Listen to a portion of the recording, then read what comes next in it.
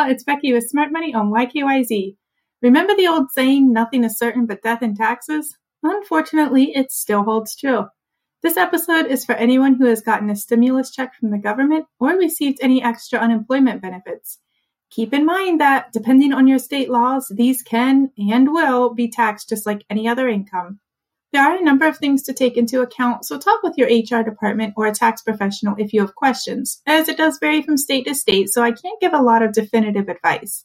I can tell you that your best option, if you are getting the extra COVID unemployment benefit, is to go ahead and have taxes withheld. My husband had his hours cut at work and so was eligible for the benefit, and that's what we're doing. Yes, it cuts back on the money you're getting right now, but imagine having to come up with hundreds of dollars in unpaid taxes next year when you file. Again, depending on your current withholding, the number of dependents in your household, and your income, it's possible you are already overpaying and won't need to withhold from the COVID benefit money.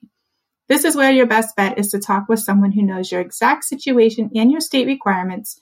But one thing I can tell you is to make very, very sure you are in the clear before you opt to not have taxes withheld. There's nothing worse than the government coming after you because they want back the money they gave you, right? Have any of you had gotten this benefit or had any experience with it? Let me know.